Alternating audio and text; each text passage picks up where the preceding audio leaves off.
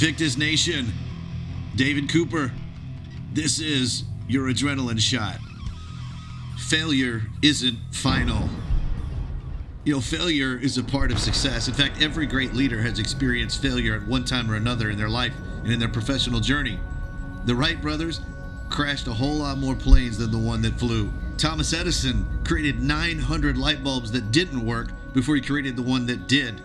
You see, your failure should be fuel for the finish. It should be motivation to move forward. It should be building a determination for any situation.